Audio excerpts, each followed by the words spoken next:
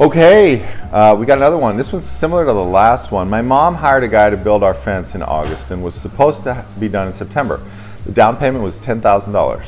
He disappeared for 2 months, and he finally showed up and tore everything down, but he didn't rebuild the fence we hired him for. He refused to answer phone calls or texts. We hired a lawyer, and he doesn't answer the lawyer either. We are now potentially going to court. We have a signed contract. What are your thoughts on this matter? Okay, this is a fantastic question. This really gets into, again, how you deal in the world with respect to expectations, contracts, transfers of money. So when you're hiring somebody for a service job, if you hire a really large company, then the chances that you're going to get the job done are higher. And so you can probably feel more comfortable giving them a bigger down payment or even paying in full if the company is respectable enough. However, if you're hiring a guy, that is going to do it and he disappears, the question is how much money do you give him? Well, the answer is you pay him as he goes. So you let him start the job, and if ripping down the fence is 20% of the job, well, then you pay him the $2,000, and then you don't get behind the curve.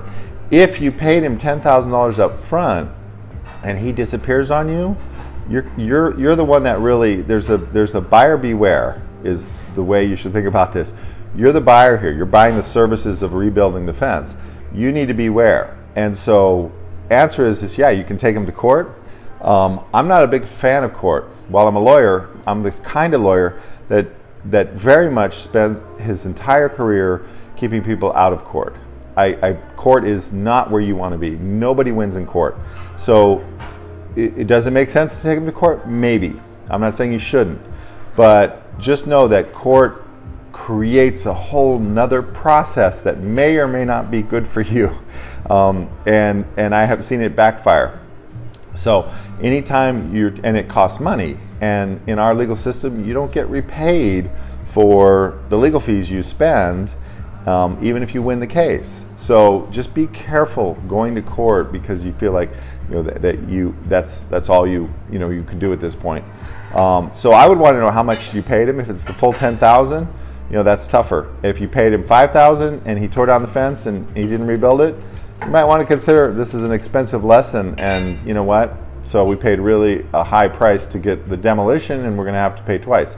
I don't usually like dealing with people who show their colors. Once they show me their colors, that's it. They're out. I mean, and if I have to walk away from money, that's okay. I've walked away from money a lot of times knowing that was what it cost me for the lesson. So the answer to the question is careful going to court. Don't just assume that's the answer and you should just run to court. And in the future, make sure that you organize your contract to respect who the person or the company is. And by respect, I mean if you don't know them, it's reasonable to say, hey, I'm not going to pay you up front, or pay them a very small deposit. Or actually, why don't you start the job first, especially if it's a guy, right? A guy. Start the job and then get some money, right? So that's my advice on that. I hope it was helpful. My name is Douglas Lodmell. This is the Mind and Money for Young People. And remember, it's your life and it's your money. Act like it. We'll see you next time.